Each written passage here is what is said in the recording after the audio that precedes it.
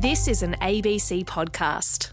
It was a moment Julian Assange must have imagined many times. And on a grey London morning, it happened. This is the shot of him being taken from the Ecuadorian embassy. Julian Assange was arrested. Oh my God, look at him. Wow. Look at him.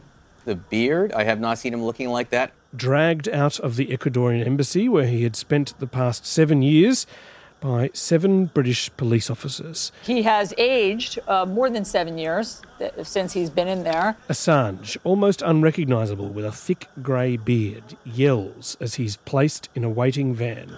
They must resist. You can't resist. Look at how many people it's taking to take him down. He's not going willingly. The footage of Assange being evicted from the Ecuadorian embassy was broadcast around the world. But there was actually only one news crew there to capture it when it happened. Curiously, the only camera to get the pictures belonged to the Russian government.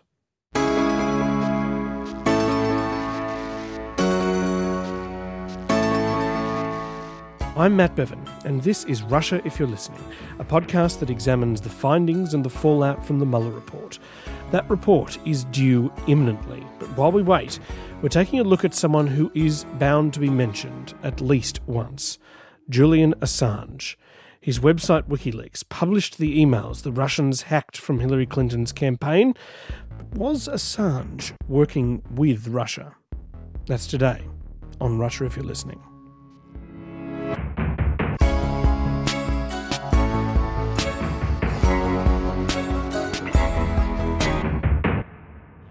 Crazy Horse 1-8, Bushmaster 7, go ahead. The US military has secrets they would prefer stayed hidden. You're clear. All right, firing. Line here. Stay line out. Let me know when you get it. We'll shoot. Light them all up. 202 traffic, 260. Come on, fire.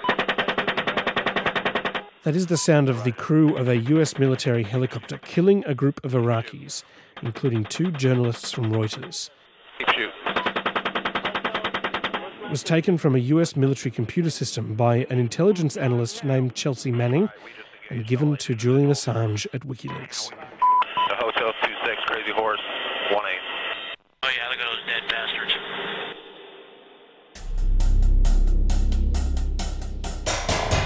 In 2010, 3 years after the incident in Iraq, Assange released the video to the world, exposing the US military at its worst.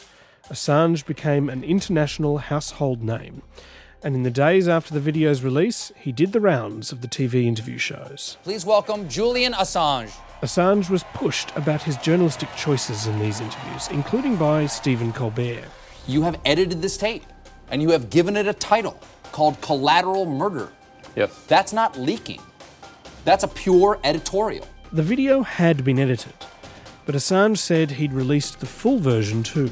The promise we make to our sources is that not only will we defend them through every means to our that we have available, technological and legally and politically, but we will try and get the maximum possible political impact for the material that they give to us. So collateral murder is to get political impact? Yes, absolutely.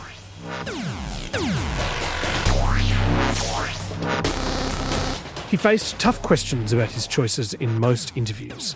But when Assange was interviewed on the Russian government-owned international broadcaster RT, the reception was different. Julian, first of all, I want to thank you very much for sitting down with us. Now, RT were very excited about this new force which was planning to hit the US where it hurt. do you also want this to be a sign that the WikiLeaks is like a new watchdog, that now WikiLeaks is the place where you can go, where you can find the stories that the normal press won't show other people? That's right. We believe in releasing full source documents to the world. The WikiLeaks release of the US military's documents changed everything for Assange. He was convinced that the US was going to come for him.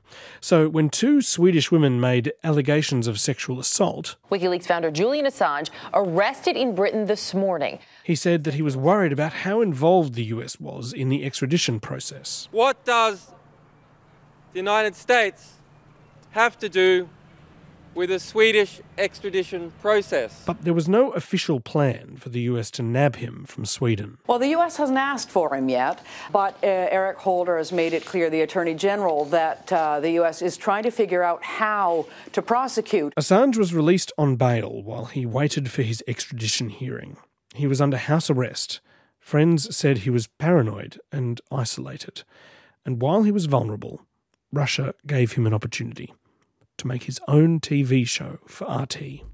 I'm Julian Assange, editor of WikiLeaks. We've exposed the world's secrets. These documents belong to the United States government. Been attacked by the powerful. The United States strongly condemned. The show wasn't bad. He spoke to some significant guests like Anwar Ibrahim, To the leader of the Malaysian opposition. And former Pakistani cricketer turned politician, Imran Khan. One of those guys is about to become the Prime Minister of his country, and the other one already is. Assange covered important issues, as he always has. But the running theme was that America was broken. America believes that it holds all the moral authority in the world. One guest on his RT show was perhaps more significant for Assange than the others, though. This week I am joined by the President of Ecuador, Rafael Correa. Where are you, in England? I am in England under house arrest now for 500 days. 500 days? With no charge. Okay. The two had a great chat. They had lots of laughter. President Correa. And it ended like this. Thank you, President Correa. Ha sido un gusto conocerlo, Julian. It's been a pleasure to meet you, Julian, at least in this way. And cheer up. Welcome to the club of the persecuted. Thank you. Take care. Don't get assassinated. Thank you. A month after that show aired, Assange was President Correa's guest in the Ecuadorian embassy, having fled there to avoid extradition. And that embassy is where he stayed, doing things like skateboarding, hosting Pamela Anderson, and turning a US presidential election upside down.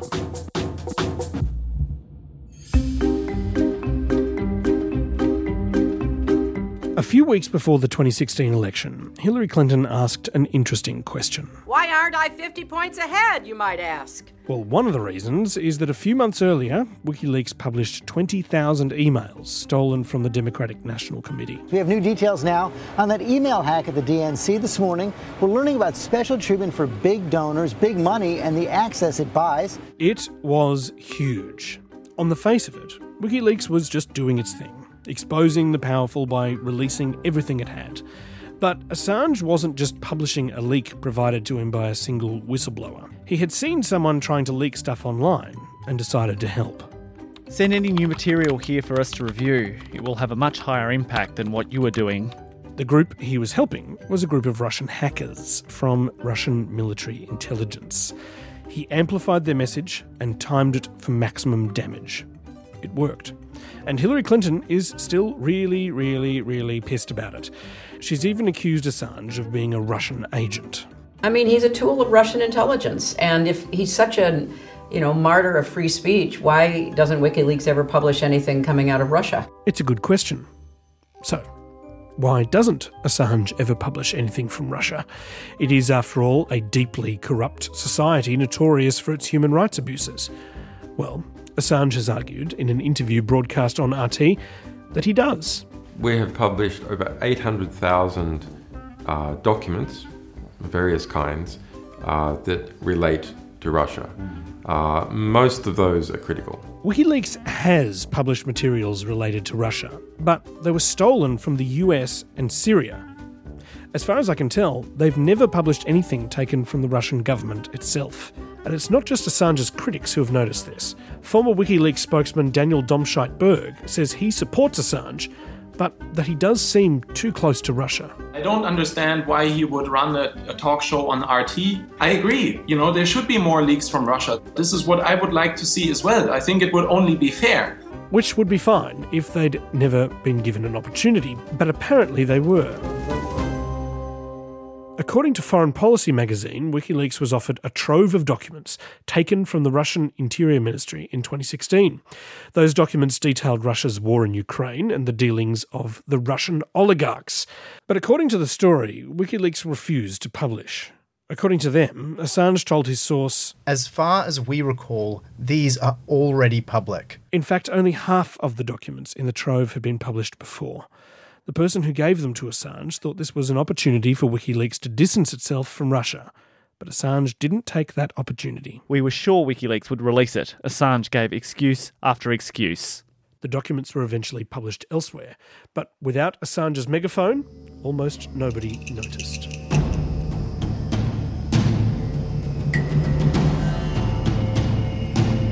One person who has taken a lot of notice of Assange is Robert Mueller. He's taken a very close look at the emails WikiLeaks released. And he's the one who has told us that Assange was working with the Russians to attack Hillary Clinton and help Donald Trump. Now, he could argue that he didn't know he was working for Russia, but that's not what he said. He said he knew who it was and that it wasn't Russia. Our source is not the Russian government, and it is not a state party. So he said it's not the Russians, and after that, no more about it. This isn't all that surprising. Assange says he's a journalist who needs to protect his sources, but then he did this interview on Dutch TV. Whistleblowers go to significant efforts to get us material, and often very significant risks. As a 27-year-old works for the DNC, who was shot in the back. That 27-year-old DNC worker was named Seth Rich. He was killed in a bungled robbery attempt in Washington, D.C. We begin in the district. A Democratic National Committee employee was shot and killed over the weekend just a block from his home. So why is Julian Assange talking about this guy on Dutch TV? Well, Seth Rich's death was the focus of an article posted on a conspiracy theory website. It alleged that Seth Rich was the whistleblower who had given the DNC emails to Assange, and further, he'd been killed by a Hillary Clinton hit team in retribution. It's a wild conspiracy theory with zero evidence behind it, but it gained momentum on the social media site Reddit. And here was Julian Assange amplifying it on Dutch TV. As a 27-year-old works for the DNC, who was shot in the back, murdered just 2 weeks ago for unknown reasons as he was walking down the street in Washington. So that was just a robbery, I believe, wasn't it? No, there's no finding. So what are you suggesting? What are you suggesting? I'm suggesting that our sources take risks, and they become concerned to see things occurring like that. But was he one of your sources then? I mean, we don't comment on who our sources are. But why make the suggestion about a young guy being shot in the streets of Washington? Because we have to understand how high the stakes are. At this point, Julian Assange was the person best placed to say that his source wasn't Seth Rich. He could have ruled him out, just like he did with the Russians, but he never did. The story was picked up by Fox News and ran for months. Bombshell new evidence of a former DNC staffer you just showed there, Seth Rich, suggests he was in communications with WikiLeaks prior to his murder last summer. It peaked in the week that Robert Mueller was appointed special prosecutor. If this is true, and Seth Rich gave WikiLeaks these DNC emails, this blows the whole Russia collusion narrative completely out of the water. The whole thing was devastating for Seth Rich's family, who said he was just an idealistic young man and not Assange's source. He was a caring person, that he wanted to make a difference, and unfortunately those visions, those ideas are going to have to be unfulfilled. And they begged Fox News to stop attacking their son's legacy. We lost his body the first time, and the second time we lost his soul. They took more from us with the lies. A boycott was set up for the chief pusher of this theory, Sean Hannity, who eventually stopped talking about it. Out of respect for the family's wishes for now, I am not discussing this matter at this time. Fox News unreservedly retracted the story. Assange never did.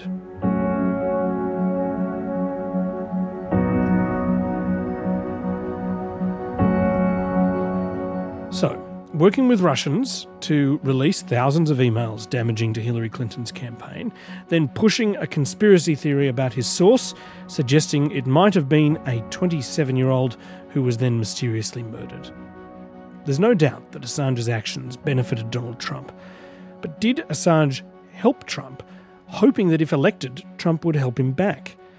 He had been in that tiny embassy room for more than 4 years and was looking for a way out. And it seemed possible during the presidential campaign. It's been amazing what's coming out on WikiLeaks. This just came out. WikiLeaks! I love WikiLeaks! But since Assange was dragged out of the Ecuadorian embassy and arrested by UK police, Trump has changed his tune. Do you still love WikiLeaks? I know nothing about WikiLeaks. It's not my thing. Assange was once seen as a hero of free speech, but his actions in 2016 lost him many allies. But there's one group that stuck behind him. Russian broadcaster RT. From my perspective in the business of journalism, this is one of the darkest days of journalism in my lifetime, and I'm going to remember this day for the rest of my life, no matter what happens. That's how passionate I feel about this. Well, I think it's a dark day, not just for journalism, but for everyone else, for the entire world, really. Julian Assange deserves due process. And if the charges against him move from being related to hacking to being related to publishing, he deserves the support of every journalist around the world. But Assange claims to be a champion of transparency, and it might be time for him to walk the talk. He will be asked a lot of difficult questions about Russia and about who he dealt with in the Trump campaign. I hope he gives answers to those questions.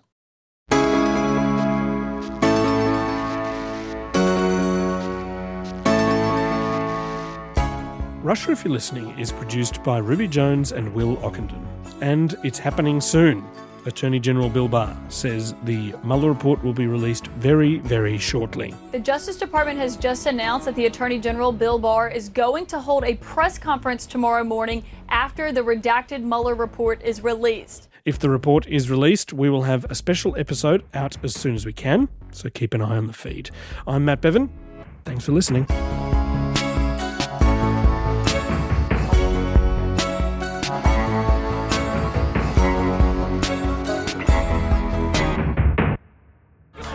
Hi, Fran here from The Party Room, a podcast keeping you in the know about the political point scoring, promises and policies flying around in this election. PK here too. Labor's had a tough week, but are voters paying attention?